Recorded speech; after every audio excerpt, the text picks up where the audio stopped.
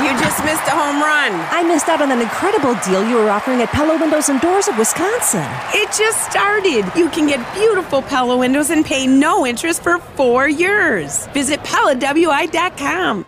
Live from the Annex Wealth Management Studios, this is the Jeff Wagner Show. The AccuNet Mortgage Talk and Text line is open now. Give us a call at 855-616-1620.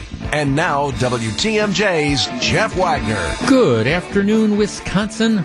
Welcome to the program. Lots of ground to cover on today's show. We are scheduled to be joined by the senior senator from the state of Wisconsin, Ron Johnson, right at the start of the 2 o'clock hour. And, of course, lots of questions that we're going to ask him, including some of the challenges and some of the positions that his would-be potential Democrat opponents are staking out and where he stands on them. I think it's very, very clear that you're going to have, when you go to the polls this November, regardless of who emerges from the Democratic primary on August 9th, you're going to have a stark contrast in world views and national views, and we're going to explore that. Again, Senator Johnson scheduled to be with us at the very start of the 2 o'clock hour. All right, I want to tell you a story to begin the program about a 17-year-old girl. Her name is Avery Sawinski. Now, if you are a regular listener to this program, you know that I have expressed concern, or at least skepticism, about whether in this country we are ready to move to electric cars. And I understand that that's the big push in the Biden administration. We're actually going to segue into something bigger about the Biden administration and climate concerns in just a few minutes.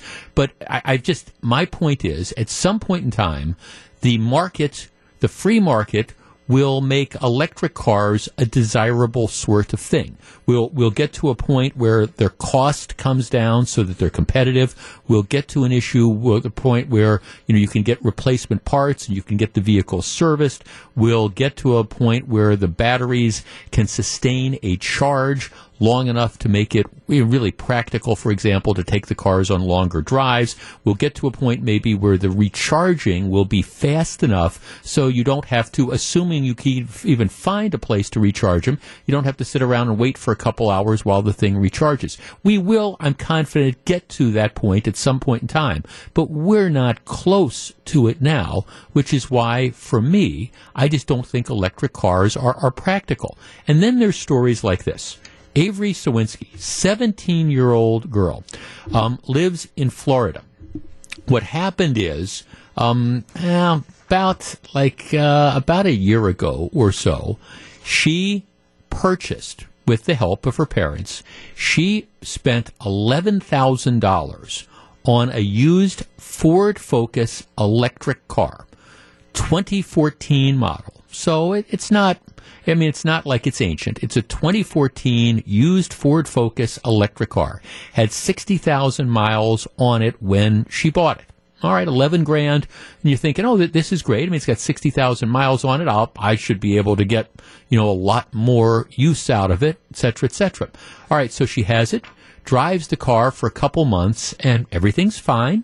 Then all of a sudden, the car starts giving her all sorts of problems, and the dashboard starts lighting up like a Christmas tree, flashing all these different symbols. She says, hey, it was fine at first. I loved it so much. It was small. It was quiet. It was cute.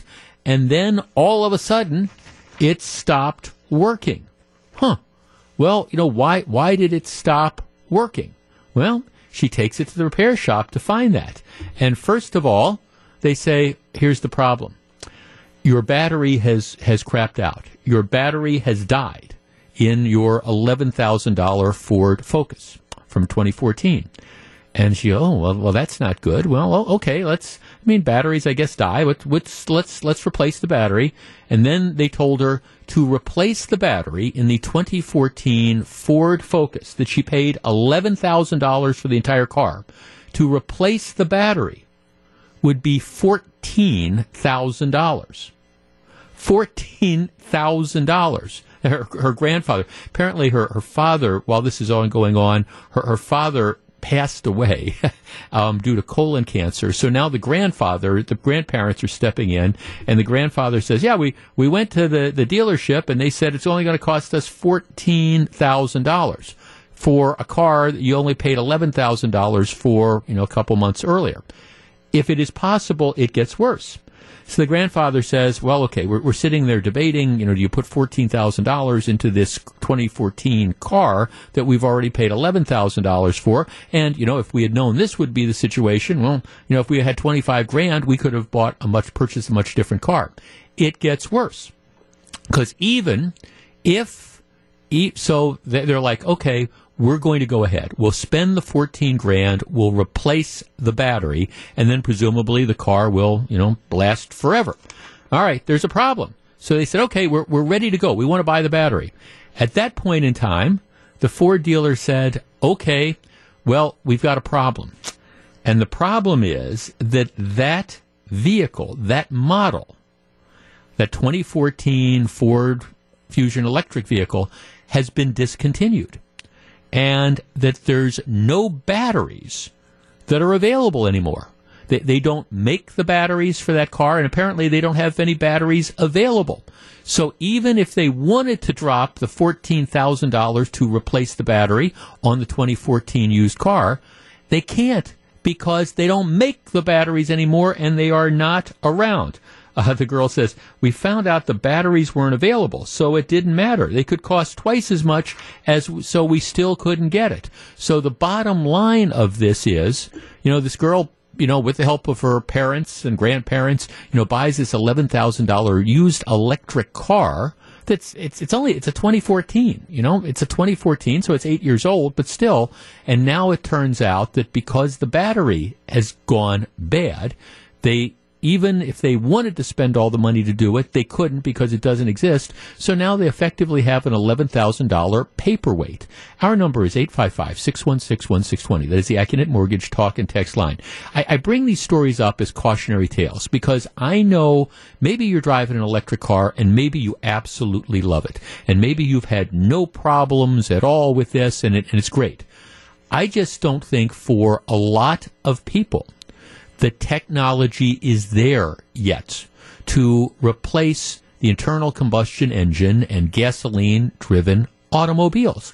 And it might be at some point in time. And like I say, maybe that's 5 years, maybe that's 10 years, maybe that's 20 years. But I'm willing to bet that when, especially you buy one of these used vehicles, you're not really thinking about, gee, what happens if the battery dies? And how much is it going to be to replace it? And, oh, by the way, am I even going to be able to do it? I'm sorry. These are some of the reasons why I'm just not at all prepared to buy an electric vehicle at this point in time. 855-616-1620. How about you? I mean, is the technology there that you think these things are now practical for everyday drivers? The percentage of cars, electric vehicles, it's going up slightly. It's less than 10%. And my guess is it might continue to climb a little bit, but these just aren't ready for prime time, at least in my opinion, yet. 855-616-1620. We discuss. 855-616-1620. See, this is a cautionary tale. We get all this hype about electric vehicles, and you've got the Biden administration pushing these.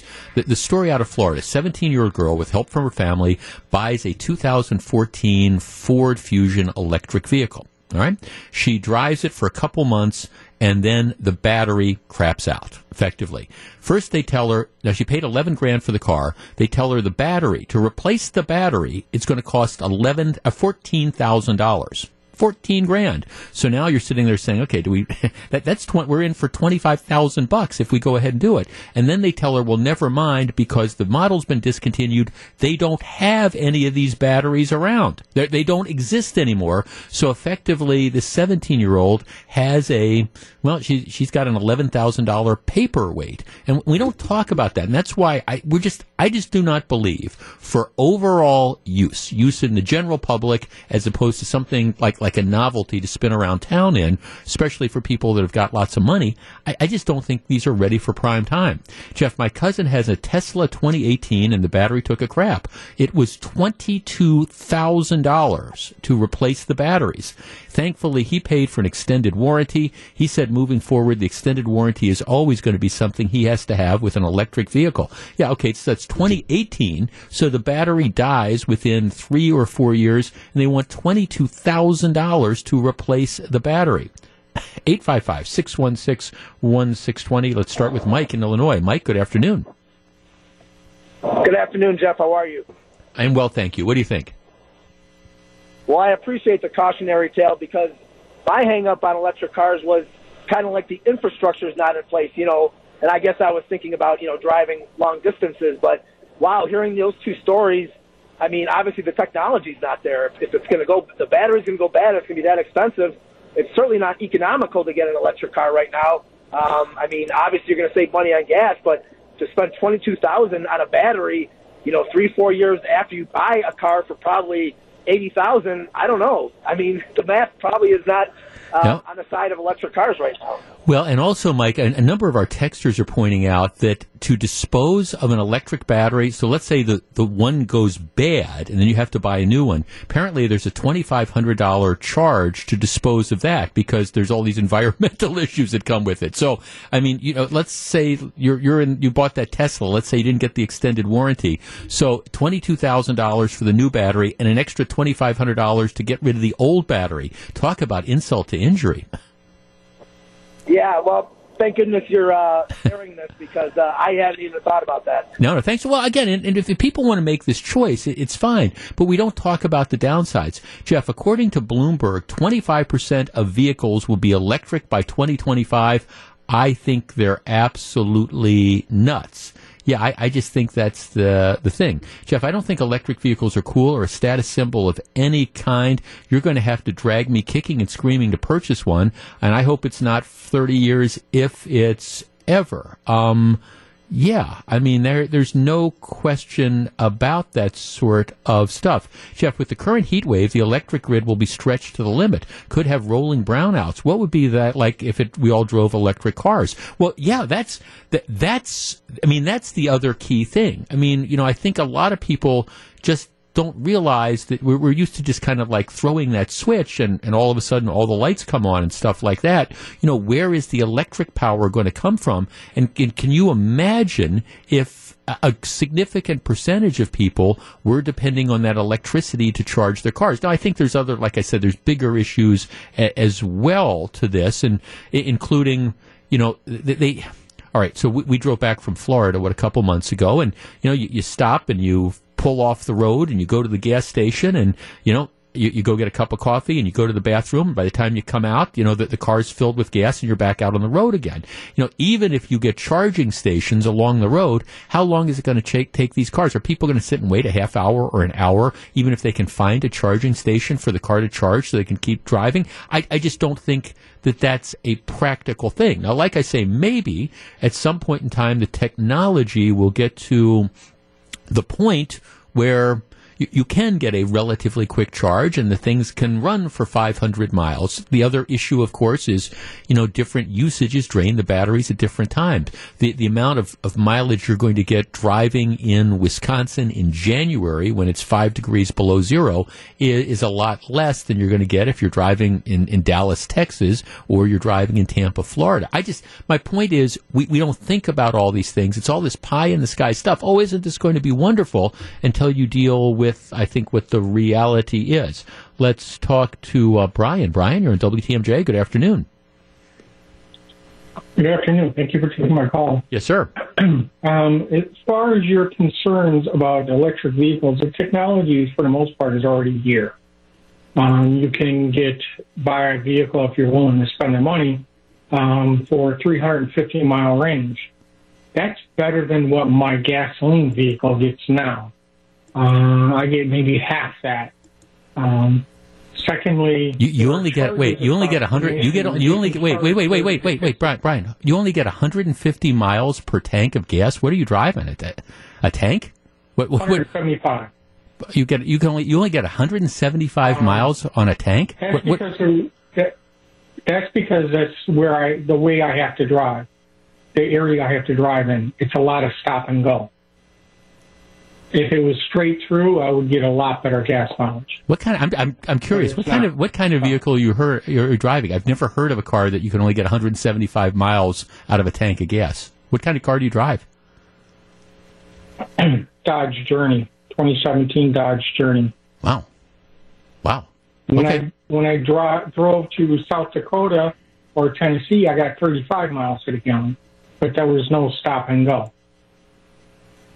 Okay. When I do a lot of city driving, I get worse mileage, like any vehicle. today. They don't build vehicles for good gas mileage today. Okay, my point. I've just never heard of anybody only getting 100 unless you're driving unless you're driving a giant Winnebago or something. I've never heard of somebody only being able to get 175 miles for a tank of gas. But okay, I'm sorry. There's a lot of vehicles who don't get gas mileage today. Okay. Secondly, as far as charge time, you get about 80% in about 30 minutes for most vehicles. 30 minutes is not a long time when you consider you go get something to eat, you pick up groceries for the trip, what have you. Well, I guess, Brian, I've never seen anyone leave the gas pump plugged into their vehicle and pumping gas when they go to do the same. You can't do that because, the gas attendants won't let you leave the vehicle. Okay, well, Brian, thanks. I'm sorry. We just have a different worldview. I'm sorry. Okay, so we're driving back from Florida. My wife and I, we pull into the gas station. We get out of the car. She runs into the bathroom. I'm filling the gas tank up because we've got the dog in the back of the car. I don't want to leave the dog unattended. So she goes in the bathroom, comes out, takes her a couple minutes. I run in, come back to the bathroom. By the time we're all done with that, it's certainly less than 5 minutes, no more than 10, and we're back out on the road again. No, I don't want to wait 30 minutes. I don't want to wait 30 minutes to get an 80% charge. I just don't think in the real world that is a practical sort of thing. And again, if that's your thing, that's okay. But for anybody to suggest that we are at a point now where electric vehicles are ready for mass use for most normal people in their use. Now, look, I understand. I have a friend who's got a really high-end Tesla, and he's got it at his place in Florida, and it's great. They use it to spin around, town. That's great. Hey, going out to dinner, that's great. We're going to take the vehicle. Going over to the golf course, we're going to take the vehicle. And they keep it in, I don't know, maybe a 20 or 25-mile radius around the area, and it works absolutely fine, and I appreciate it. But what it is, it's a very, very expensive kind of play toy. I just don't think for most average people we're close to being ready for, again, the electric vehicles. But if you want to spend the money and you want to do it, it's fine. But again, I bring this up as this cautionary tale. I'm willing to bet that the gal who bought the 2014 Ford electric vehicle, maybe she figured that there was going to be some maintenance issues, but I guarantee you it never occurred to her that 6 months in, when the battery dies, and even if you had the money to replace the battery, which would cost more than the whole purchase of the car cost, you can't do it because they don't make them. Just word to the wise, if you're willing to take these risks, that's fine, but... Okay, one final thought. I don't mean to pick on our last caller, but he was telling me that he drives a 2017 Dodge Journey, and he can only get 175 miles on a tank of gas, which struck me as being really, really odd. I mean, I guess I could maybe see that if you're driving a giant Winnebago. So a number of you are wading in. The 2017 used Dodge Journeys have a fuel tank capacity of 20.5 gallons. So you can put 20 gallons in it. The EPA mileage estimate, a city highway, is 19 to 25. So let's say 20 miles a gallon, just for the sake of argument. The EPA estimates the range that he should be getting is somewhere between 389 and 512 miles on a tank of gas. So I guess my only comment would be, there must be something else going on in the car if you're only getting 175 miles a gallon. And I don't mean to mock it. I'm just saying it didn't make any sense to me. And if you look at the numbers, it doesn't seem to make sense anyway either. And so I think I stand by my comment that as a general rule, the electric vehicles, they're not getting the same sort. They don't go as far as the other vehicles do. And as far as people who, what's the big deal? You're driving across the country, you want to stop and wait a half hour, 45 minutes, an hour to charge the car. Many of you are with me. It's like, no, you want to get where you're going. You're not going to sit around and wait for the charge to go up.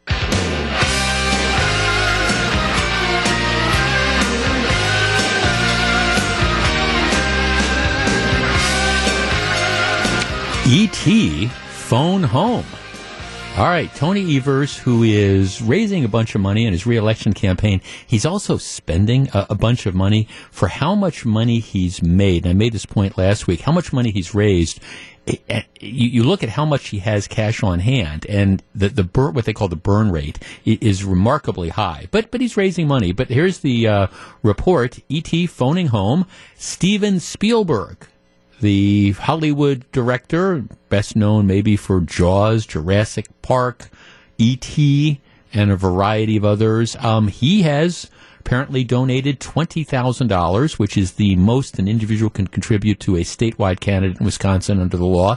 He has donated $20,000 to the Evers campaign. On top of that, his wife, Kate Capshaw, she's probably best known for the second Indiana Jones movie, Indiana Jones and the Temple of Doom. She was the love interest to Harrison Ford. So she's probably best known for that. She also donated $20,000 to the Evers campaign. So Evers, he's big in Hollywood, no doubt about that. That's $40,000 from Steven Spielberg and his wife, as obviously Hollywood's decided they want to play in the Wisconsin governor's race, and they're doing that in a big way. Okay, we were talking about electric vehicles in the first segment of the program, and I want people to understand, I would never buy one myself. I just wouldn't. I don't think the technology's there at all. If people decide they want to do it, I have no problem with it, but I think you need to go in, with your eyes open. And I think it's also very, very clear that right now they are not ready. Electric vehicles in general are not ready for prime time. It will probably come at some point in time, but this war that we are engaging on energy sources, and this push that we want to go green, we're just not flat out ready for that. And I think, you were seeing that over the last month or two when you had gas prices spike. And I appreciate it's good that they're going down, but I'm sorry, I'm not going to celebrate that gas is $4.38 a gallon. Do I like that better than gas at $5.20 a gallon? Absolutely. But it's not a cause for celebration at this point in time. Talk to me when we're back around $2.50, and I'll say that's fine. All right. But it's getting worse, not better. Since he was running for office, Joe Biden has gone completely over to what I'm going to call the green agenda. He's had his war on fossil fuels. He's decided to make the big oil companies and stuff, they're the villains. You're not pumping enough. You're not drilling enough. But this is the same guy who says he wants to put them out of business in the next 5 to 10 years. So, if you're a business person and you've got the government, the President of the United States, saying he wants to put you out of business, but then he's yelling at you because you're not investing millions and millions and millions in new refineries or whatever, there's sort of a disconnect that you get from people who have been creatures of government their entire life and don't understand how things operate. In addition to that, around the country, we're looking at rolling back blackouts. Why? Because there has been a conscious effort to move away from nuclear power. There is a conscious effort to move away from coal power.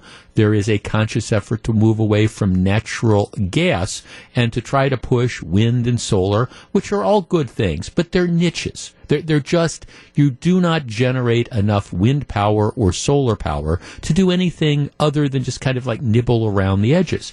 And now you've got these demands with the war in Ukraine and the whole problems with Europe. There is a global energy shortage as we try to boycott Russia. So that's the reality. So we are, at least in my opinion, in a time where we need to be doing everything we can to encourage the production of every type of energy we can. And that is nuclear, that is coal, that is drill, baby, drill. Let's get the natural gas out of the ground, etc.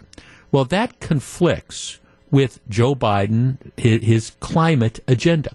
So Joe Biden has been trying to push Congress to adopt his green agenda, which would significantly curtail the ability of oil companies to drill, which would impose added taxes on companies. It would be an effort to try to force the economy to move from fossil fuels to renewable energy, whether we're ready to do that or not. he hasn't been able to get it through the legislature. He doesn't have the votes to push this along.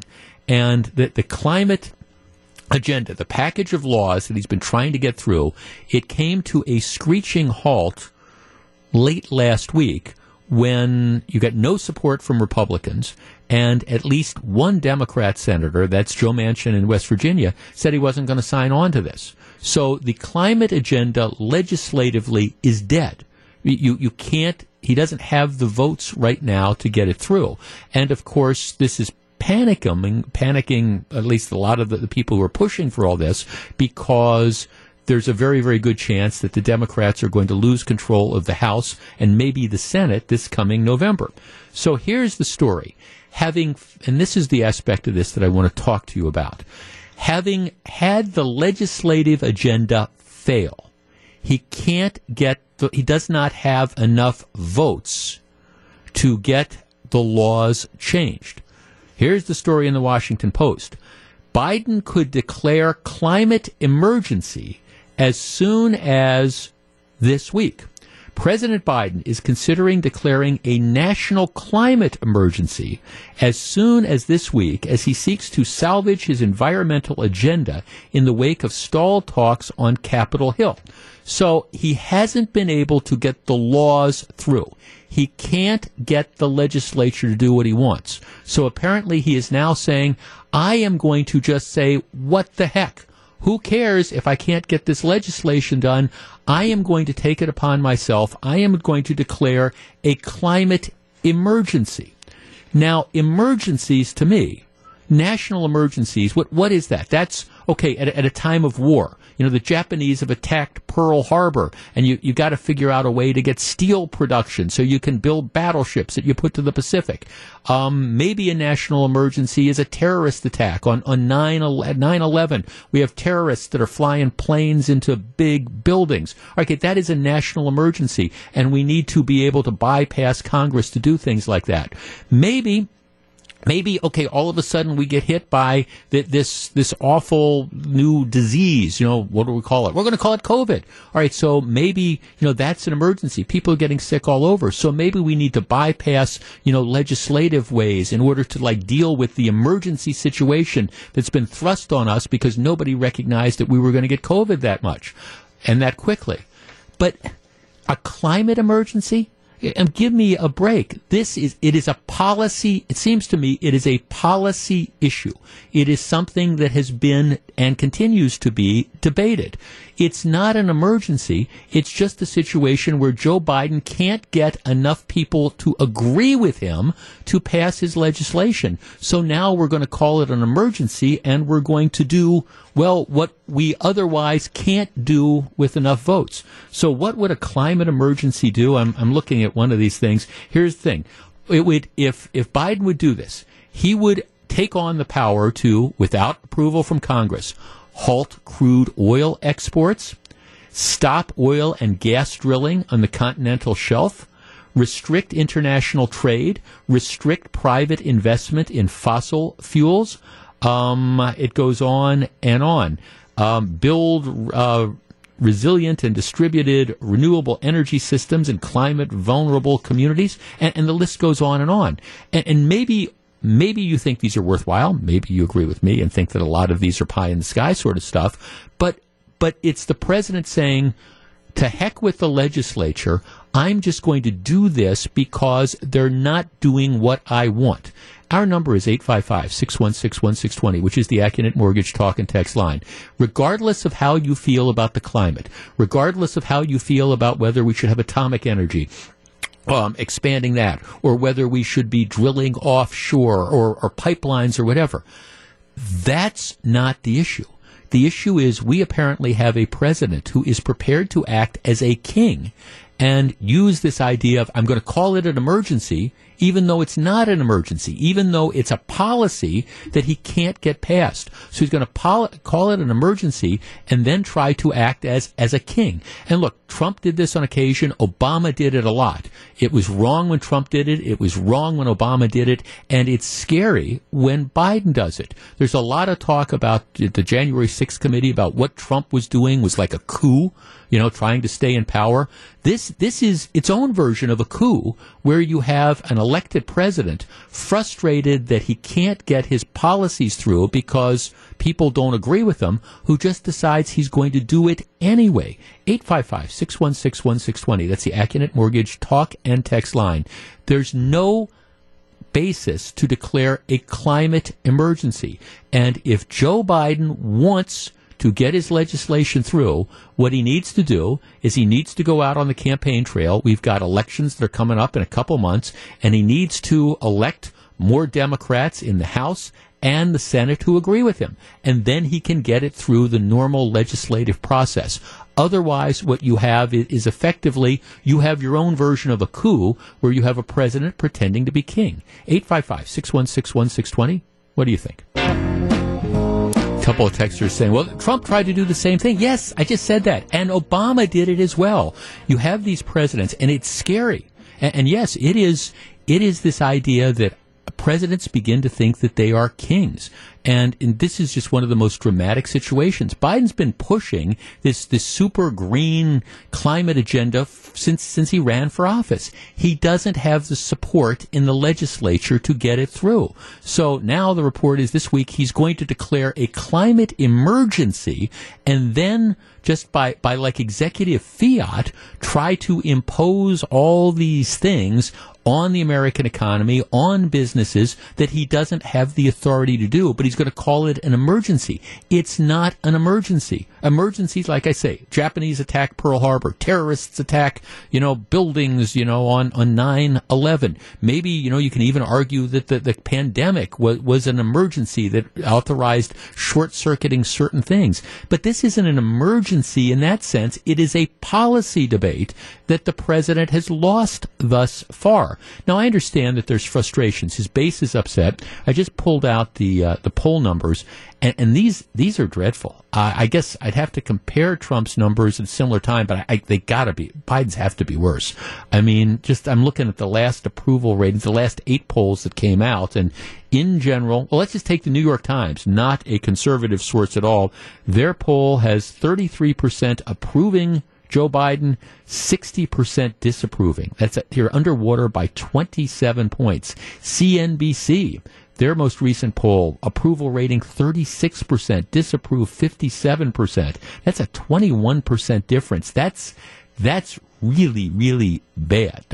And that's pretty much consistent. You can't really find any poll that's less than mid-double digits. And so Biden sees his popularity is crumbling. So in an effort to try to, I think, appease some of his base, he's going to just decide, well, the legislature doesn't matter. And that's just fundamentally wrong. And by the way, for those of you on the left side of the aisle, it should bother you as well when any president tries to do this. We have a system of government, and this idea of claiming that this executive power and trying to, when you can't get a policy through, say, okay, well, I don't care about the policy. I don't care that I don't have the votes. I don't care that I don't have the support. I've tried to do it the right way. I've tried to do it the lawful way. And now that I haven't been able to do that, I'm going to do it the other way. Now, a couple people are asking an interesting question, which is, Jeff, if the Republicans retake control of the Senate and they retake control of the House, and Joe Biden were to go ahead and just decide that he was going to falsely declare a climate emergency in order to implement his policies without going through the legislature, would that be an impeachable offense? And I hope we don't get into a point where if and when the Republicans take over authority, take over the Senate and the House after November, I don't want to spend the next 2 years with like investigations and with impeachment things. I want to concentrate on trying to get problems done. But But whether it's an impeachable offense or not, I think that's at least kind of a question if he were to, do this. And the bottom line of all this is, I understand Biden is frustrated, and I understand maybe there's a lot of people who think, we need to have this war on this. We shouldn't be pumping, gas, oil out of the ground, and we shouldn't be building pipelines. And isn't this terrible? But right now, at least, as expressed through elected representatives, there's not enough support to change that. And for the president to try to short circuit it is fundamentally wrong. And the idea that we can just call it an emergency and we can pretend now that we're a king, we can't allow that to happen. We do not have kings in this country. And it's why I hope cooler heads prevail, and I hope Joe Biden decides to back away from this. This is the same sort of thing that's going on when he talks about, student loan relief. If you want to get student loan relief, if you want to forgive, $1 trillion in student loan debt, well, put a bill in the House of Representatives, put a bill in the Senate, see if you can get it passed. You can't. So then, knowing that the elected representatives won't go for it, what are you going to declare? A student loan debt emergency and then try to wipe that off the books? We don't have kings, whether it's Donald Trump or Barack Obama or Joe Biden. Live from the Annex Wealth Management Studios, this is the Jeff Wagner Show. And now, WTMJ's Jeff Wagner. Good afternoon, Wisconsin. Welcome back to the show. Yesterday, in the 12 o'clock hour of the program, we had an extensive discussion about the situation that happened in that shopping mall just a little bit south of Indianapolis on Sunday. Everybody knows the story by now. You had a 20-year-old guy with a rifle walks into the food court and starts shooting. 2 people dead as a result of his shots, 2 people injured. And that's a horrible story, but it would have been a lot worse but for the fact that there was a 22-year-old guy who had a concealed carry permit, who was in the mall at the time, saw how all this was going down, and rather than running, rather than hiding, rather than waiting for the police to arrive, he engaged the shooter and shot and killed him. So it's one of these situations where here you have the good guy with the gun who saved countless lives. There's no question about it. And my take yesterday was he should be reviewed as a hero.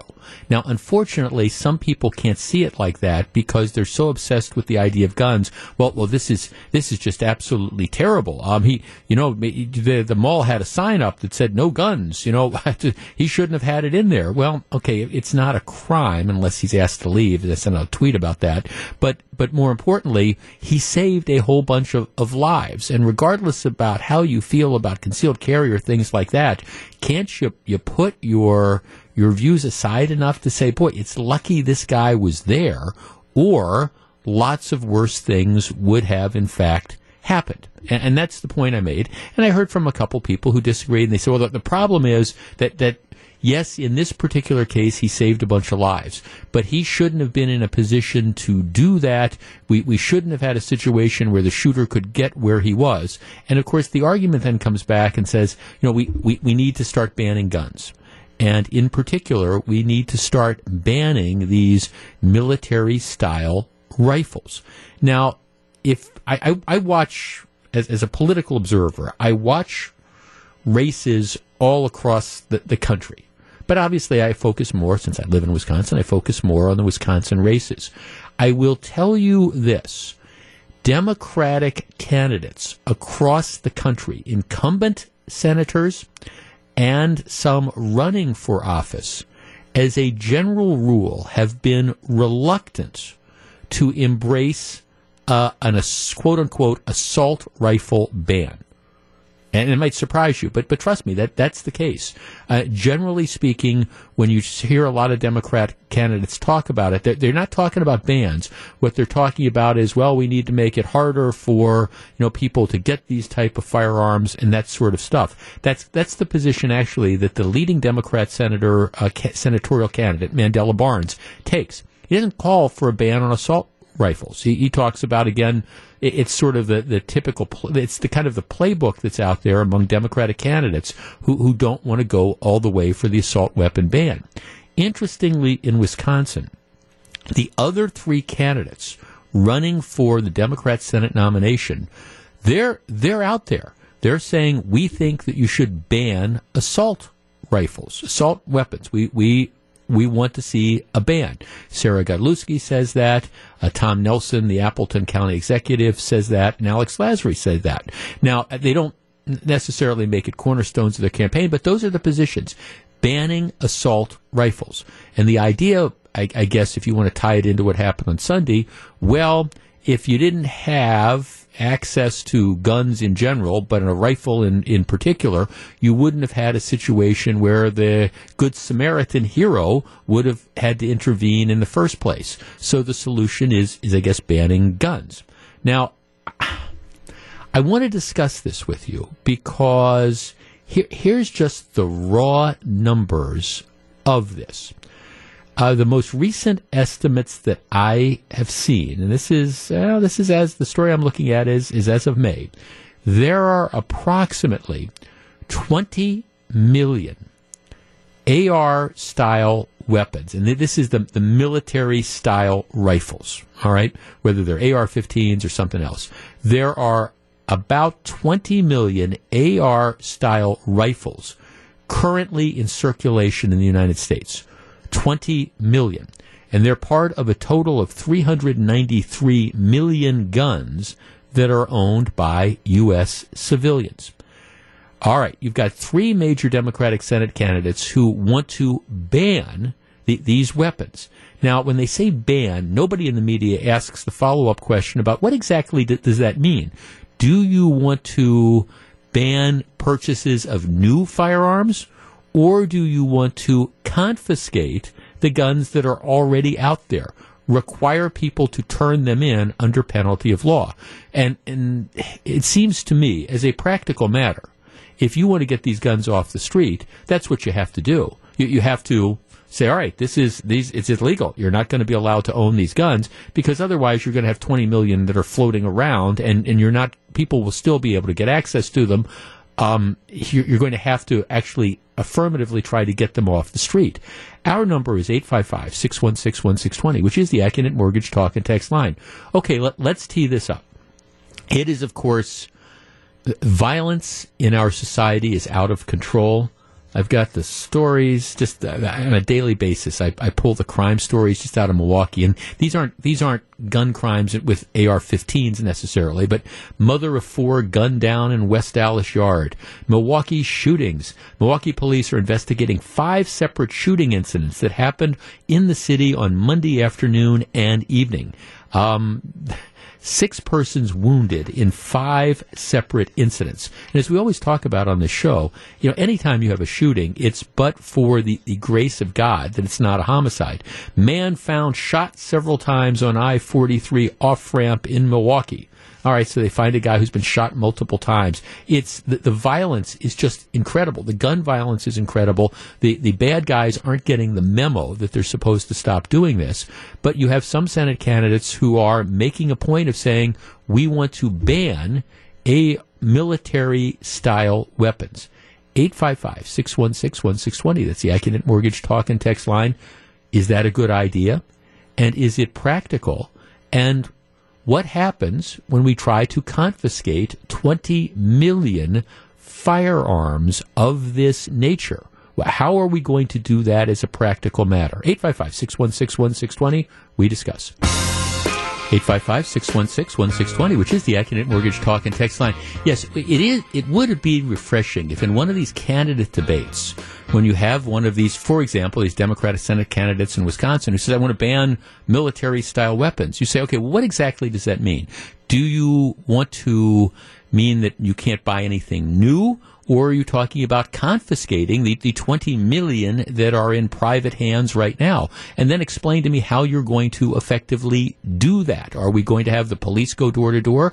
Are we going to imprison otherwise law-abiding hunters, for example, who refuse to give up their firearms? And where are we going to put all those? And does that solve the problem? Here's a text. Jeff, banning assault rifles does absolutely nothing. Most crimes are committed by handguns. And that's absolutely true. You have these high-profile mass shootings, which are occurring with more regularity than any of us would like to see.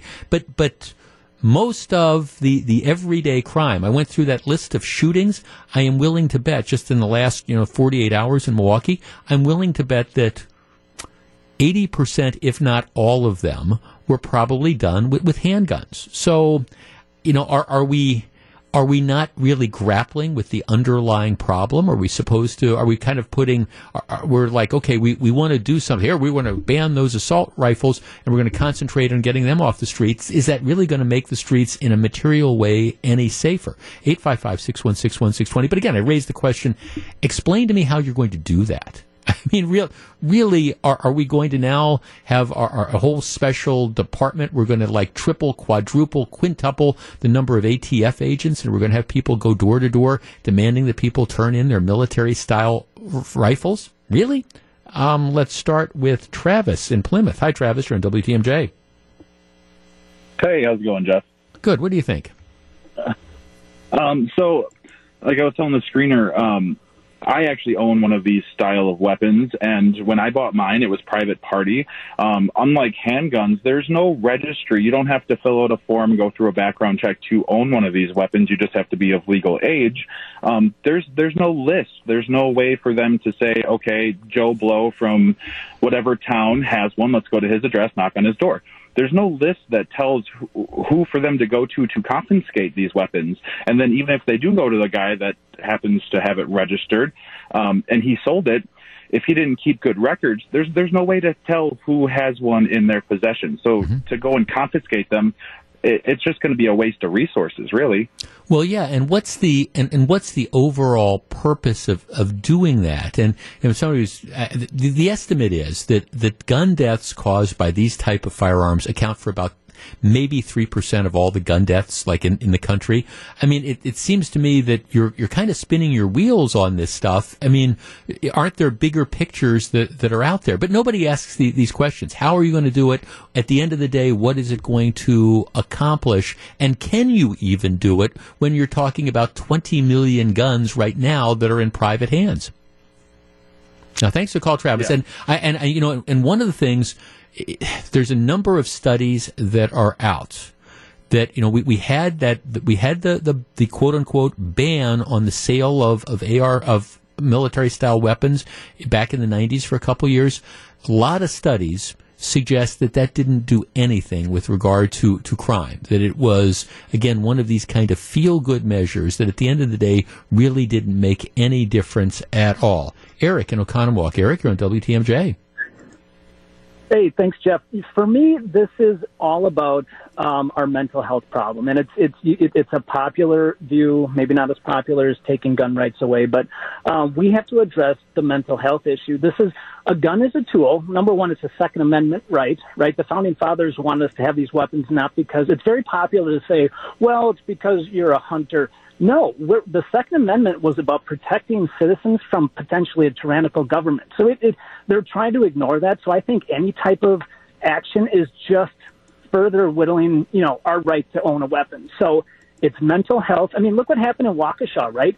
A guy mowed down and killed how many people with a vehicle? Mm-hmm. Are we going after vehicles? No, we're not going after vehicles. We can't do that. It's a tool. People, we have a mental health issue. We have really overall, in my opinion, over decades, we've got a really just decay of really morals and what people, value in life. And that really is the issue. We need to put more money toward helping people, identifying people, and just getting them better. That's the real issue for me. Right. No, thanks. And concentrating on keeping firearms out of the hands of people who shouldn't have them, whether they're felons who aren't legally allowed to possess firearms or whether they're mentally ill people. I mean, you go back and you look at a lot of these mass shootings just over the last year, and it's apparent. I understand hindsight's 20/20, but you look and you say, okay, are we really surprised that this guy did this? When you look at the background, that's where we need to do a better job. Because again, let's say let's say you're somehow able to magically wave a magic wand and remove every one of these rifles, these 20 million rifles, get them out of society. It's no more. All right, well, okay, then what's going to happen is the guy who wants to be the mass shooter is he's going to walk into the food court and he's going to have a semi-automatic pistol with a whole bunch of magazines and he's going to engage in shooting. Now, maybe he's not going to be able to, maybe he'll only be able to kill 12 people instead of 14 or 15 or whatever. I don't mean to mock this, but that's just kind of the reality of what we're there. So somebody was saying, well, what would you do? First of all, I agree with you completely on the whole mental illness issue. Secondly, I think it is very, very important to have enforcement. And that is, when people are not allowed to carry firearms, we need to come down on them like a ton of bricks. When you find the felon in possession of the gun, when you find the person who's on that list not allowed to purchase guns, and they do, come down on them. John on the north side. John, you're on WTMJ. Hey, Joe. Hi, John. I could do as much with a Glock as I could with an AR, and I do have an AR, but I'm not going to let nobody take my gun. You want my gun? I paid almost $900 for it. Give me double or triple. Maybe I think about giving it up, but give it up for free? No way. I'm a law-abiding citizen. And taxpayer. I'm not going to give up my hobby. Right. I go to the range twice a month. We some of the friends we meet up there. And we kind of bet each other. Well, who's going to be the winner? Who's going to hit the head? I'm not doing that to shoot no person. I couldn't even shoot a deer. I don't go hunting. That's just a hobby I've been had for 50 years. But I got all kind of guns. Right. Well, exactly. No, thanks to culture. And that's part of the problem. If you have that dangerously mentally ill person who's decided that they want to, again, behave in that fashion, yeah, I understand having the rifle, the assault rifle. I understand that has more capacity and you can probably cause more carnage, but there's still going to be a whole bunch of carnage. Unless you can figure out a way to just remove guns from American society, which is a practical matter you're not going to be able to do. We have to figure other ways to end up dealing with this. But again, I go back to this. We're going to be talking to Ron Johnson in about a half hour or so, and I'm going to ask him how he feels about assault rifle bans, because this is one of the distinctions between at least 3 of the 4 people who are running to challenge him. I don't know what they mean. I'm not sure they know what they mean when they say they want a ban on assault rifles. Do they want to go door to door and confiscate guns? Is that what they're talking about?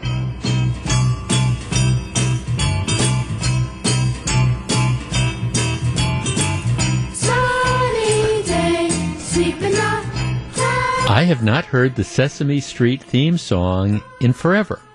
So when it comes to Sesame Street characters, I want to be upfront with you. I'm going to quickly get out of my depth, but that's not the purpose of the story I'm going to tell.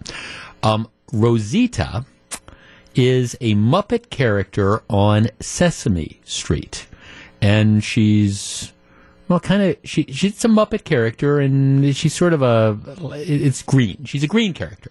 She is fluent in both American English and Mexican Spanish. She is the first regular bilingual Muppet on the show. She comes from Mexico and likes to play the guitar. So that is Rosita. Now you might say, Jeff, why are we talking about a Muppet? All right, well, here's the deal. There in Philadelphia, right outside of Philadelphia, there is a theme. See, you learn new stuff every day.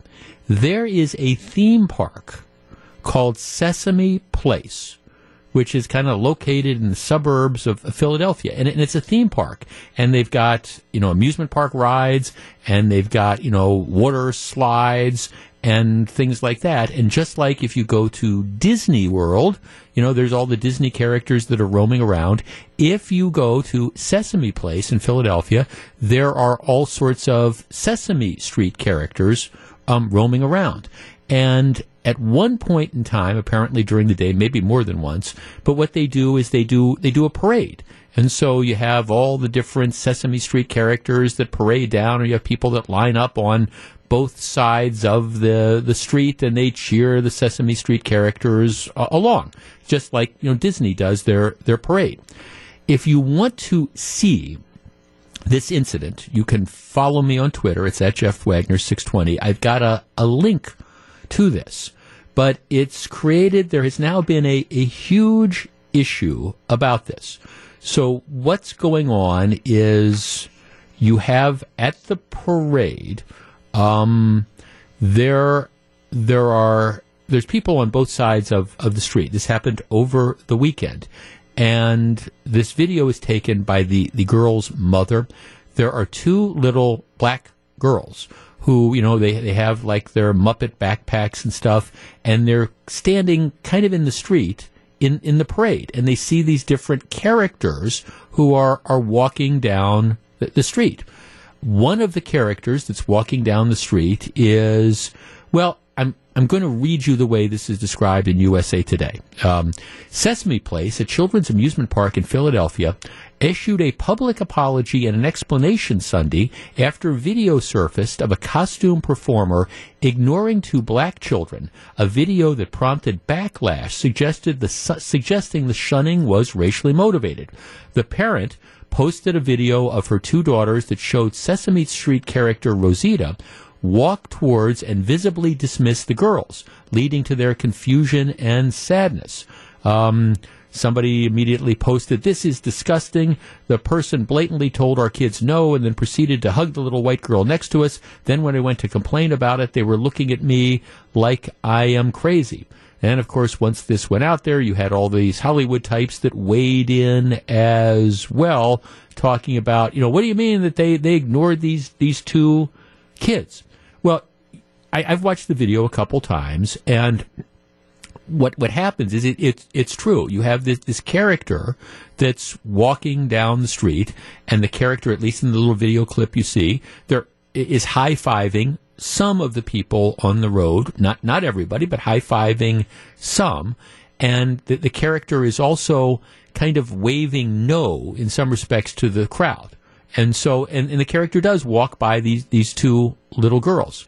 All right, in a public statement, Sesame Place says the incident was a misunderstanding and that the staff had been in contact with the family to offer a meet and greet. They say, look, the incident, the performer portraying the Rosita character has confirmed that the no hand gesture seen several times in the video was not directed to any specific person. Rather, it was a response to multiple requests from someone in the crowd who asked Rosita to hold their child for a photo, which is not permitted. The Rosita performer did not intentionally ignore the girls and is devastated about the misunderstanding. Now, they also go on to explain that if you're in these costumes, whether you're wearing and it is, I hate to disappoint people, but it is a Rosita costume. What they're saying is that what happens is these costumes that they wear make it difficult for the performers to see at lower levels. And sometimes they say our performers, miss hug requests from guests. So what they're saying is, look, this wasn't a performer who intentionally ignored the kids, and it wasn't somebody who decided to bypass them because these were two black kids. It was just, somebody who's walking down the street, and yes, they did walk past, and it might be that they didn't even see them because of the way these headdresses are set up and all. But, they say that this wasn't racism. If anything, they're really sorry that this ended up happening. If anything, it was just an omission on the person who was in one of these big suits. Our number is 855-616-1620. That is the Acunet Mortgage talk and text line. This is... this, of course, has not satisfied some people. Looking at Kelly Rowland, who is a singer from Destiny's Child, who said, "These gorgeous girls will never forget that feeling. They are kids. You should be ashamed of yourself for that pathetic statement." That is directed at, of course, the people from Sesame Place. "This just made me so mad. Are you serious? You're not going to speak to my child?" And again, I understand that people are kind of upset, but I guess my point is this something that screams racism, Or is it might be just, what it is, that you've got the performer who just doesn't see the kids or misses the kids because of the way they're looking, or, is just trying to catch up with everybody and move along the parade?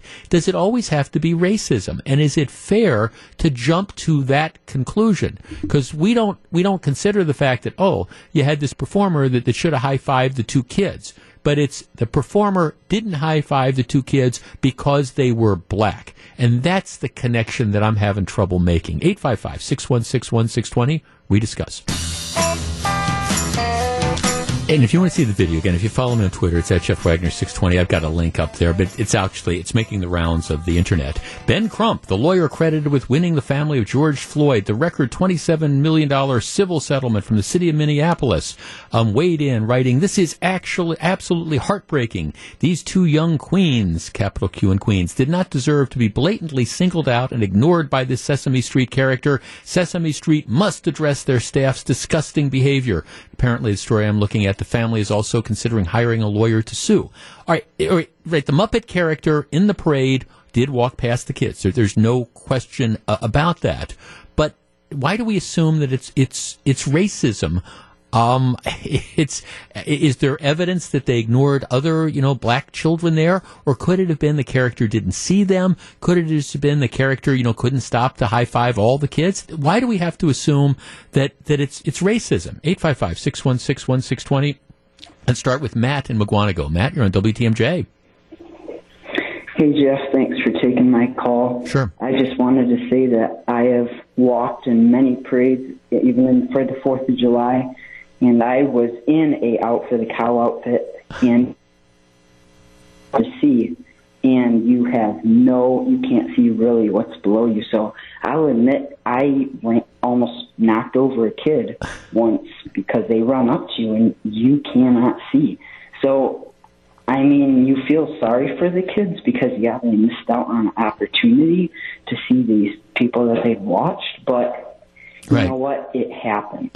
Yeah, no, thanks for the perspective. I have to tell you, I've, on one occasion, I hate to pull back the curtain too much, but those racing sausages, they're not real. It's not really a chorizo that runs or a Polish. There are people that are in those costumes. And once, for kicks, I put one of those things on, and they're very, very top heavy, but you're exactly right. Your eye line is out of the mouth of the character. So your vision is very, very limited. Now, I guess, should the character have been maybe more aware? Should the person have been portraying that?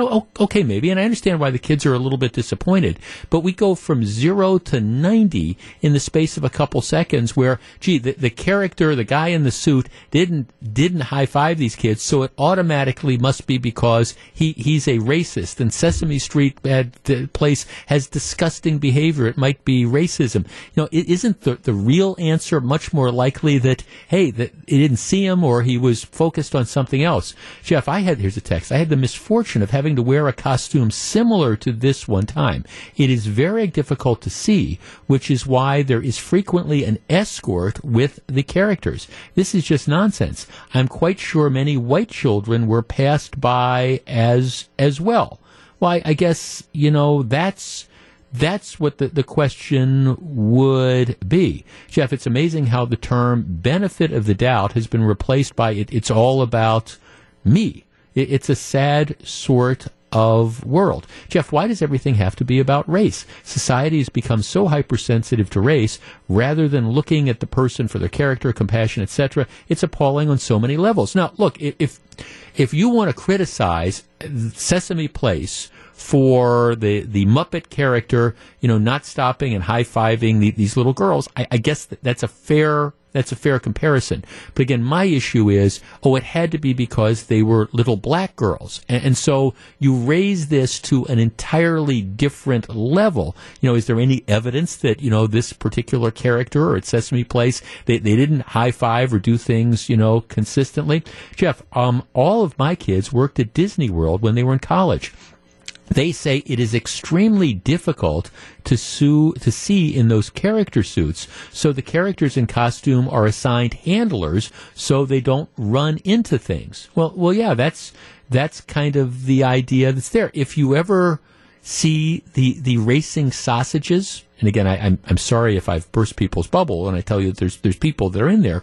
You know, when they're out in public, they typically have somebody with them to help navigate around because it's difficult to see, you know, what's going on. Jeff, why are people getting so uptight that it's not racism? I'm not sure exactly what that means. I guess my question is, when you play the race card, that adds a whole different level into this. And I think it is very important in our society today that when you see racist behavior, it needs to be condemned, it needs to be called out, it needs to be corrected, it needs to be punished. But at the same time, when it's just, okay, you've got this Muppet character who's walking down the street and, you know, doesn't see the kids or whatever, even though they're right beneath him, doesn't see the kids, all right, to automatically assume that has to be because it's racism. Jeff, I'm sure that there were tons of kids of all colors that did not get a high five. Such is life. Also, do you know the race of the wearer of the character costume? I don't. I don't off the top of, you know, my head here. But, Jeff, this is another text. This is another case of an individual being habitually offended. They don't know the character of the individual of costume, and they certainly have no idea of the restrictions of a person walking in that costume. Sesame Place isn't racist. Muppet characters aren't racists. People need to relax. Jeff, I was a programmer for Time Warner, and I wore a Snoopy costume once in a parade. The costume stunk, and I struggled to see out of it as well. Yeah, I think, you know, that's kind of the reality of what goes on there. Now, I understand there's some people that just automatically assume this had to be the case. And the guy had to have this evil intent, and he had to single out these cute children and pass them by because they were black. If that is your worldview, I feel genuinely sorry for you, because that's an awful way to go through life, just automatically assuming that, you know, everybody is out there trying to discriminate against people, and I feel genuinely sorry if that's your interpretation. Now, it might be more evidence comes out. Might be that this particular character has a history, this particular performer, of ignoring, you know, Hispanic children or black children or whatever. Okay, well, if that's the case, then we'll rethink this. But just because they walk past these two kids to automatically assume it must have been because of their race, I think is a sad commentary. The candidates are set, and the race to challenge Governor Tony Evers is on. Join us this Sunday night at 6 for the Republican gubernatorial debate, moderated by TMJ4 News' Charles Benson and Shannon Sims. Hear from Tim Michaels, Rebecca Clayfish, and Tim Ramtham. That's this Sunday night at 6 on News Radio WTMJ. I wanted to offer just a comment on a breaking local story. And it's one of these things about, wow, how the mighty have fallen. Shantia Lewis, who was an alderman, kind of represented the Northridge area. She was elected in 2016 to the Common Council, reelected handily in 2020. Air Force veteran, Alverno College graduate. She was an ordained minister.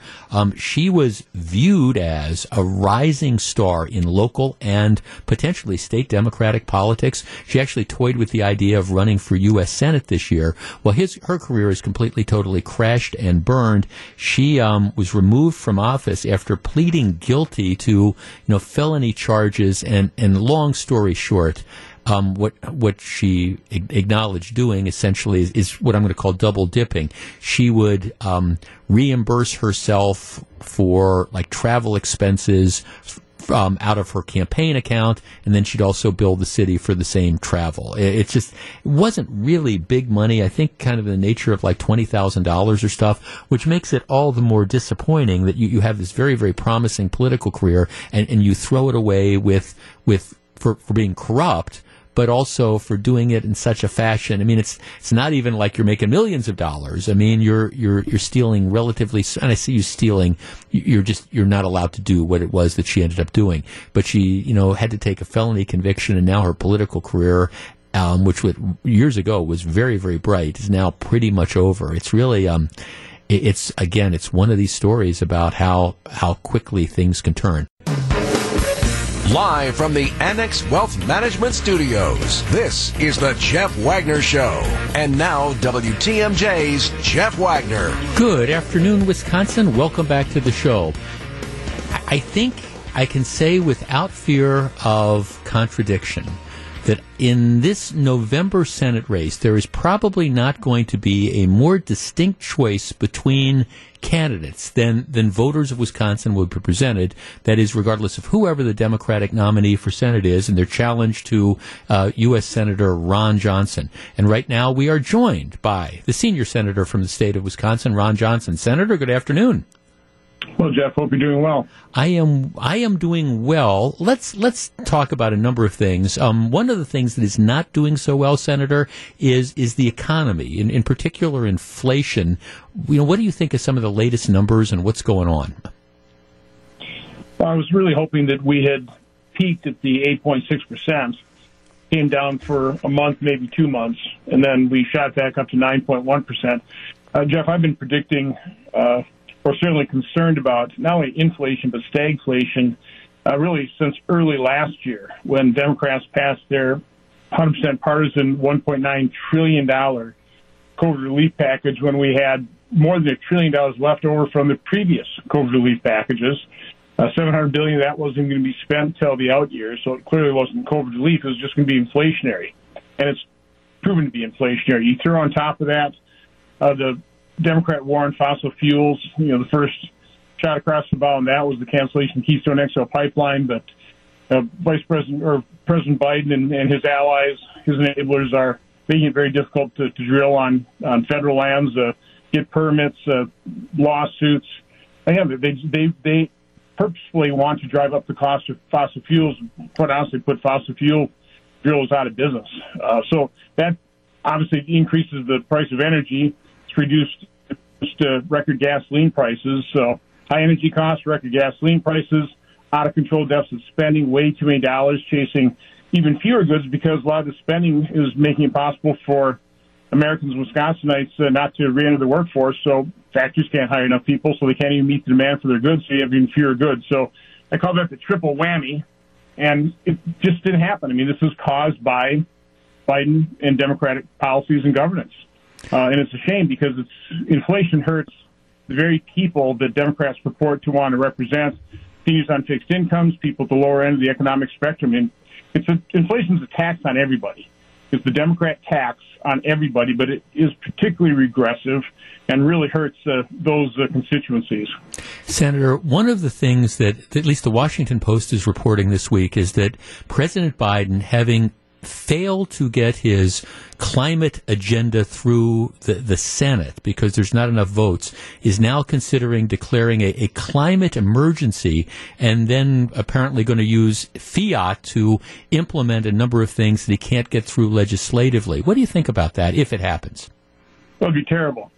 I think we already have ceded way too much constitutional authority out of Congress to the executive branch, and presidents are happy to gobble up even more and more power. So I think this would be a naked power grab.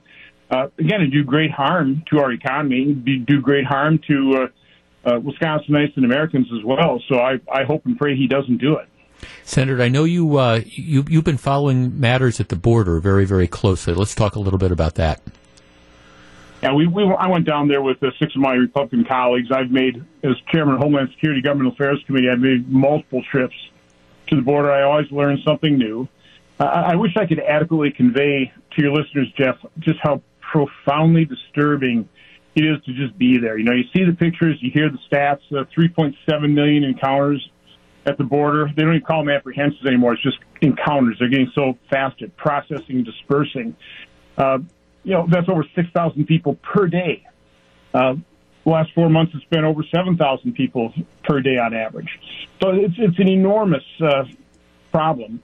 But I mean, those are the numbers. You see the pictures, but when you're down there on the border, but we got out there about midnight on Thursday night and immediately started running into illegal immigrants. One smaller group with some children in it.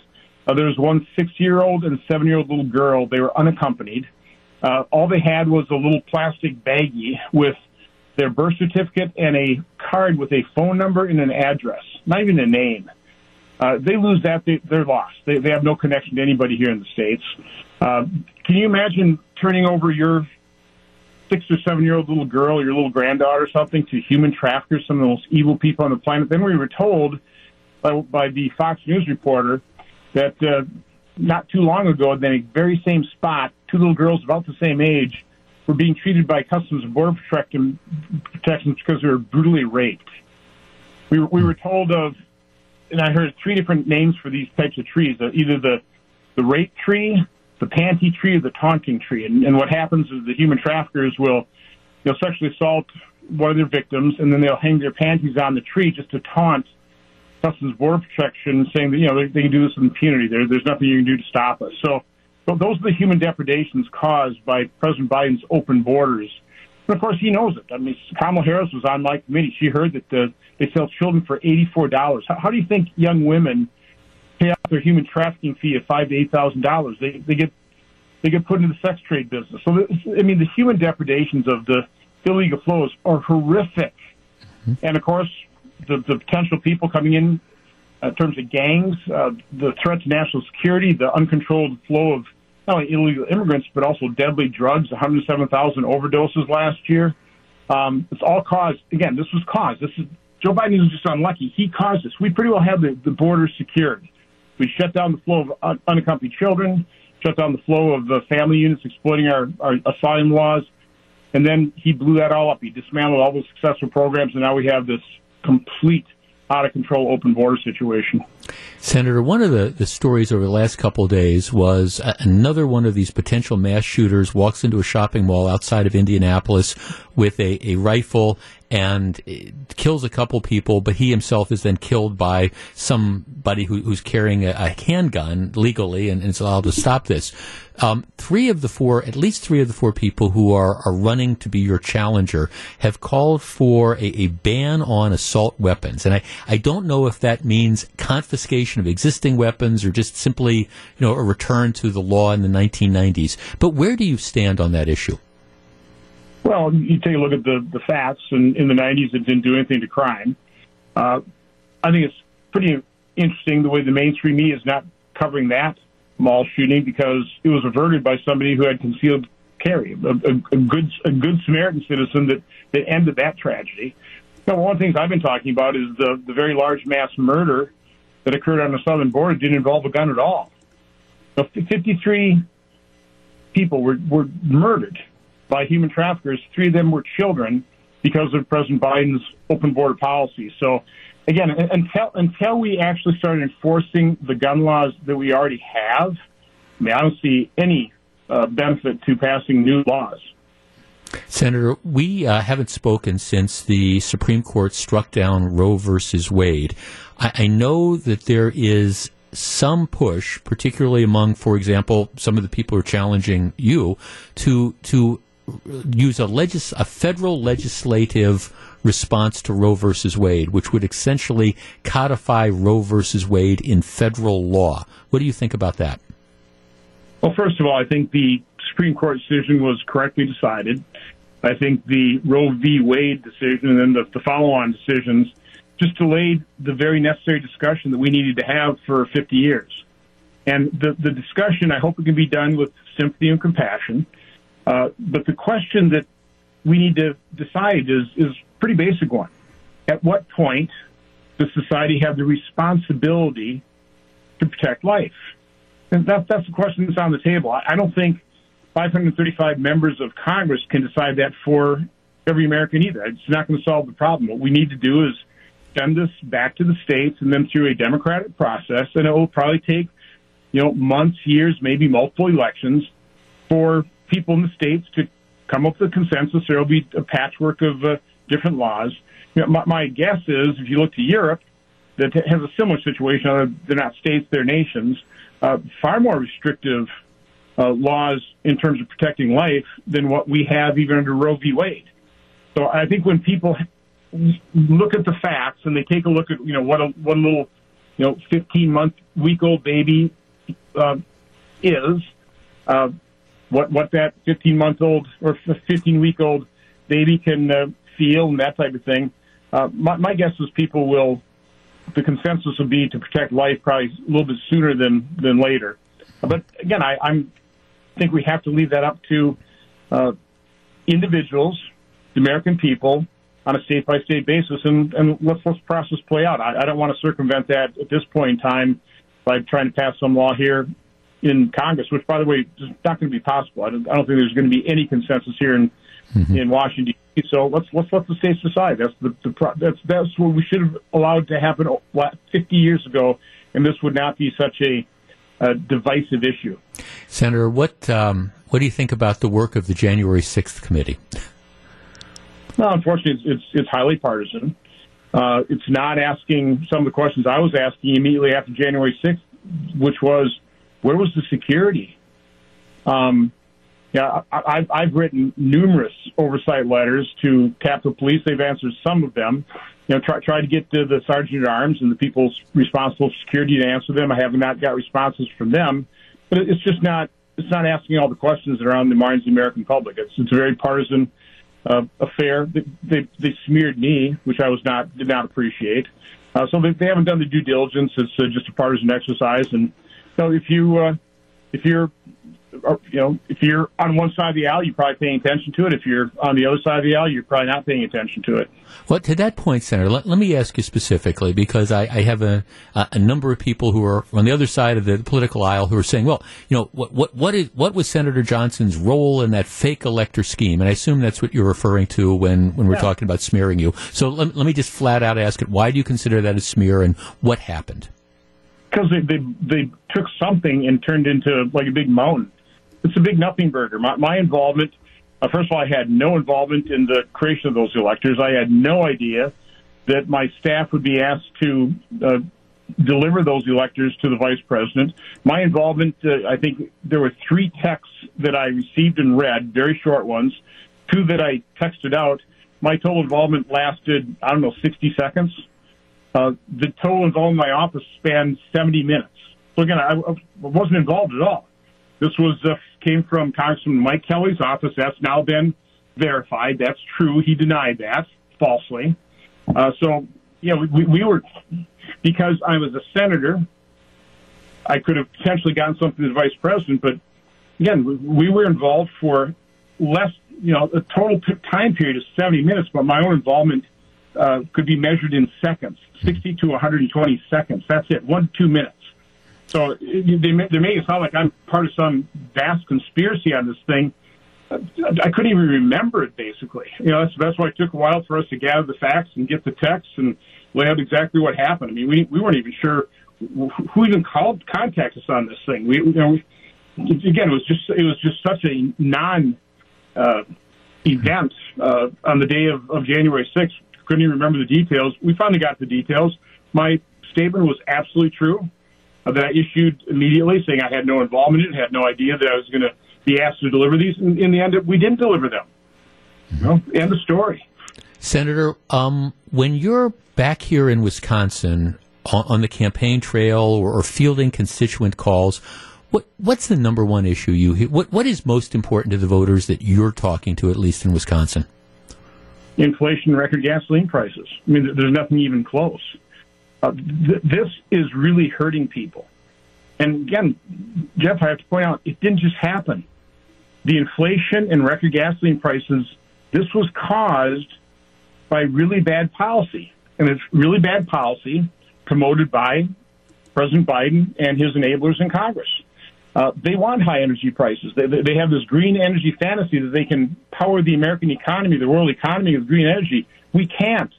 I'm all for an all-of-the-above energy policy, but it has to be based on reality. I don't want to be taking wind and solar energy and dramatically increasing people's costs, as well as make the electrical grid grossly unreliable. I think we saw that in Texas when they had the record cold temperatures. I mean, we came really close to just completely shutting down their grid for a very long period of time. We really averted disaster there. So, again, people would like to go back to low inflation and reasonable energy prices. They'd like to get out of their lives after the pandemic, but President Biden just screwed everything up. Senator Johnson, thanks so much for spending some time with me this afternoon. Hopefully we'll have a chance to talk again in the near future. Have a great day. Stay well. Absolutely. That's Senator Ron Johnson.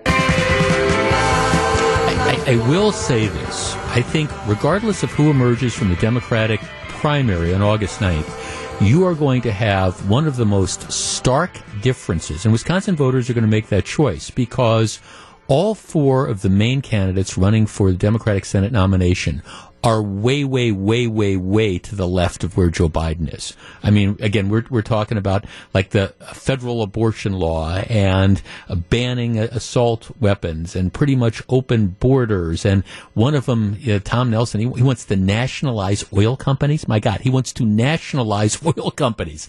And I don't think he's going to end up winning the primary, but that's where these candidates are, way, way, way to the left. And I understand Ron Johnson is a polarizing factor, and there's people who just don't like him at all and just don't want to hear anything other than that. But it's going to be a real interesting policy choice that's out there. And I don't know that there's going to be a starker choice anywhere in the country.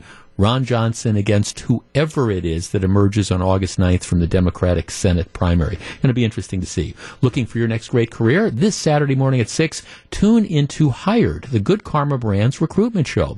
We'll showcase the best positions available within our company and other companies around southeast Wisconsin. This week, we feature two great area restaurants, Fox and Hounds and the Mine Shaft. It's Hired, the GKB recruitment show this Saturday morning at 6.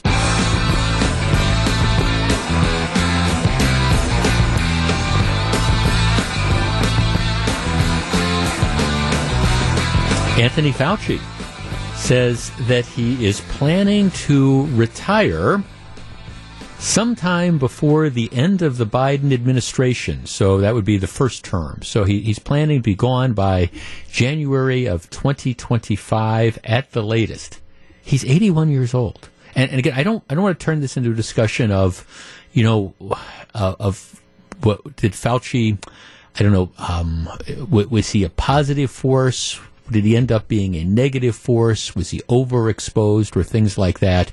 It's just, he's 81 years old. And at some point in time, and I've argued this with politicians, Republicans and Democrats, at some point in time, you need to know when to step off the stage. And I don't know when that particularly is, but he's 81 years old, and he says that he'd almost certainly retire by 2025. That's not his official announcement, but I appreciate it. You can think Anthony Fauci is the most brilliant person in the world, and he deserves a Medal of Freedom and all that, and that's fine. I'm just kind of like, he's 81. What's the point? Can't you find some other people that are out there that are perhaps younger with as much, if not more energy, who bring kind of a new perspective to things? And isn't there a value in that? And I understand Fauci's a controversial figure, and I don't think he's either as much of a hero as some portray him as, and I don't think he's as much of a villain as others portray him as. I think my biggest objection, I've said this before, is during the pandemic, I think he got overexposed.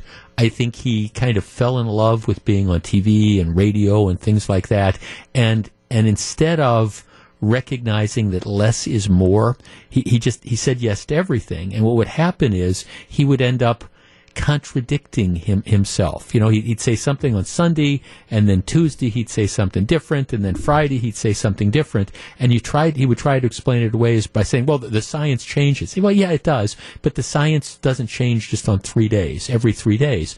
And I think he would have been much, much smarter had he confined his public appearances and not felt this desire to answer every TV request for interviews, because like I say, I think he ended up, providing contradictory information, which I think helped undermine the message he was trying to put out there. And I think if I had been advising him, it would be, you don't have to say yes to every interview, and maybe You don't have to be on Meet the Press or ABC News this week. You don't have to do every Sunday morning talk show every week. That would have been my advice. But Fauci says he will be gone in the next 3 years. All right, I want to completely and totally switch gears. We've been talking about some of the heavier stuff that is out there.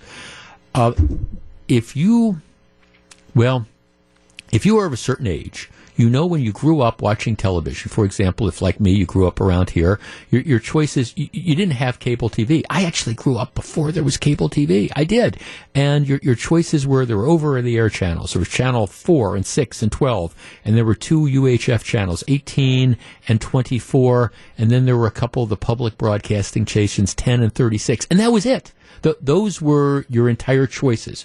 And then we had like video recorders, and you had VCR and you had Betamax, where you could actually like go rent movies. So you didn't have to wait to see, gee, is a movie going to be on, ABC on Sunday night? You could actually go rent that movie. So our entertainment choices started to broaden. Then, of course, you had cable TV come in, and oh my gosh, this is the greatest thing in the world. You've got cable TV, and you've got all these different channels that are out there. And if you're like me, my guess is you can have all these channels that are there, but there's probably only a handful of those channels that you end up watching. And, of course, then, after cable TV, the next latest, greatest thing has been streaming services. And you all know how that works. We have more people that are saying, hey, I don't even need to have, like, cable or a satellite dish anymore. All I need is I've got my home internet, and I'm going to just have a streaming service. And that's everything I need. So maybe my streaming service, maybe it's going to be Netflix because they've got all these different things out there.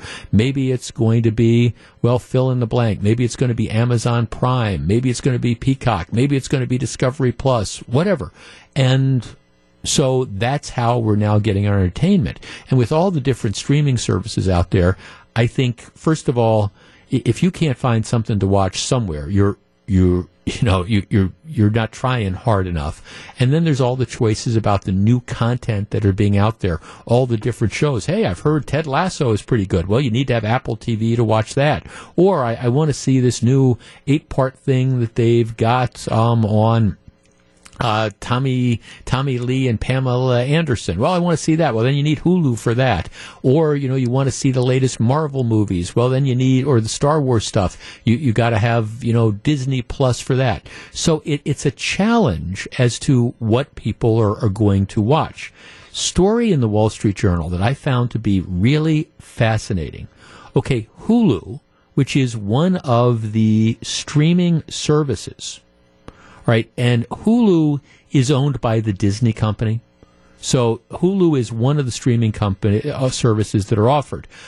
Of course, the flagship of those streaming services is Disney Plus, right? Which, if you have Disney Plus, you've got access to the Pixar movies, you've got access to the Marvel movies, you've got access to the Disney movies, and you've got access to all the Star Wars stuff. So Disney Plus has kind of been the flagship of the Disney streaming service.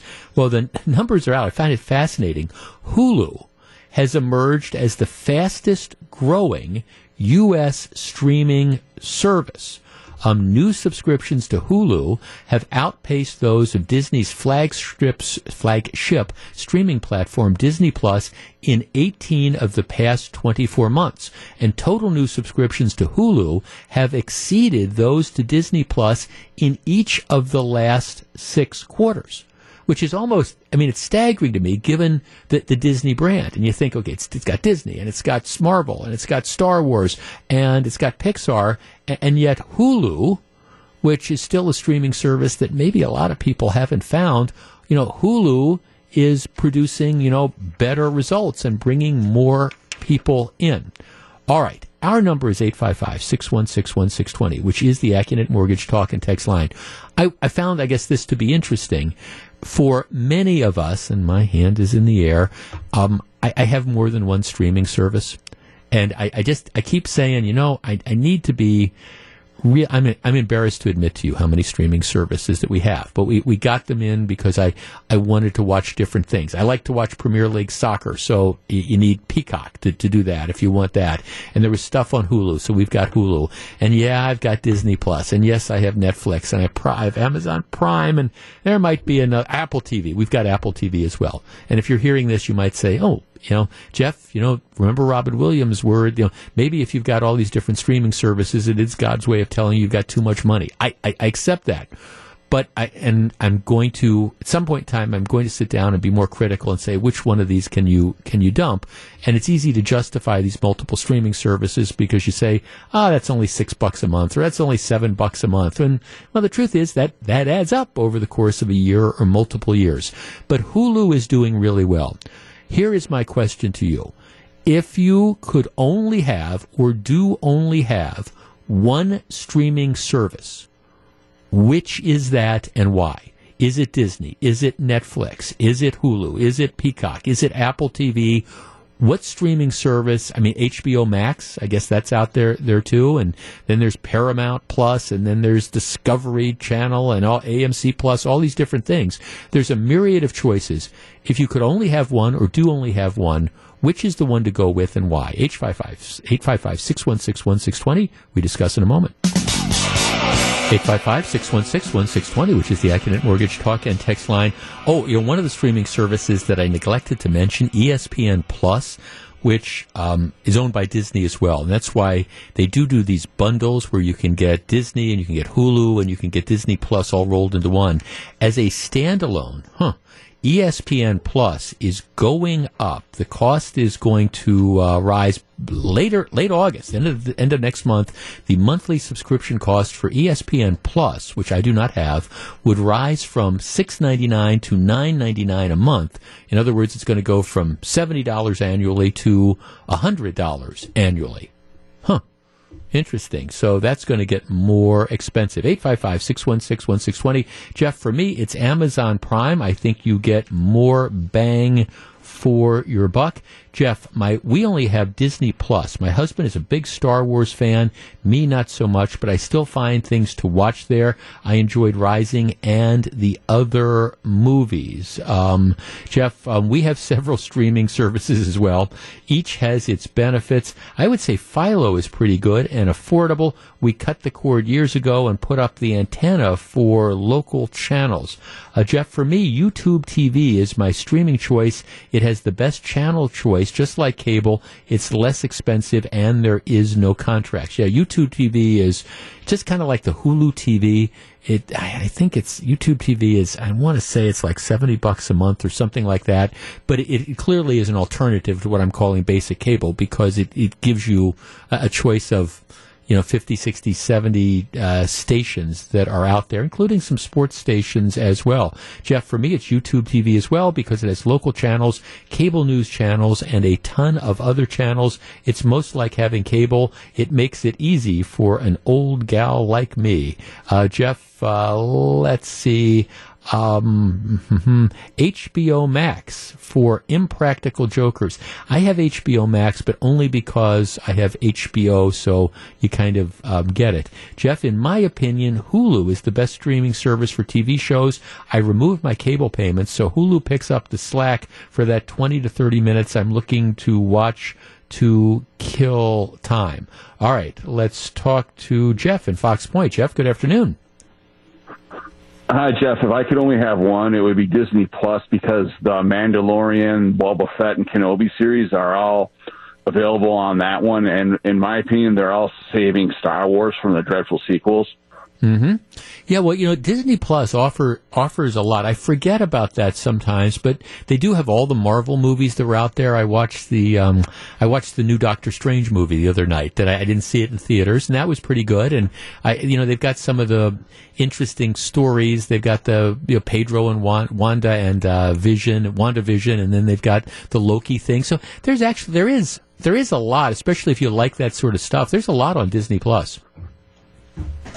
Yeah, I like the Hawkeye series and the Falcon and the Snowman quite a bit on Disney Plus too. Yeah. And right now I'm in sort of a dead spot from there where I don't have anything else to watch. So if I'd be allowed to, I would drop Disney Plus and I would go to Amazon Prime, and then when there'd be cool stuff back on Disney Plus, I would drop Amazon and go back to Disney and kind of be fickle in that way. Well, no, Jeff. No, thanks for there's a lot of people that do that. I was talking about Hulu, and one of the things the story in the Wall Street Journal makes a point of is that the subscribers to Disney Plus tend to be more loyal, even though the Hulu subscribers are outpacing the Disney Plus subscribers. There's more of what I'm going to call a churn. So what that tells me is maybe somebody signs up because you want to watch the thing on the biopic on Pamela Anderson, or it was the one about the gal that was responsible for the big scam regarding like the blood testing stuff, whose name is escaping me right at the moment, who just got sentenced or is getting sentenced or just got sentenced to prison. It's those sort of things, and what they'll find is that people will sign up because they want to watch those shows, and then once that show ends, they'll dump it and they'll go to something else. It's interesting to me because we're getting a pretty good response on this, and nobody is mentioning Netflix, which, of course, is the granddaddy of the different streaming services, and I will admit is kind of my go-to. That is, okay, there's nothing on regular broadcast TV or on the basic cable stuff, the cable stuff I've got. So, okay, we'll go to streaming, and I do acknowledge that my first thing is that let's go to Netflix and let's see what's on Netflix. And nobody's mentioned Netflix thus far. They're going through their own little struggle because they have been, unlike some of the streaming services, they have been ad-free. And now they're starting to figure out, okay, we make more money if we open it up to ads, and can we do that without losing our subscriber base? So you're seeing more and more of that going there.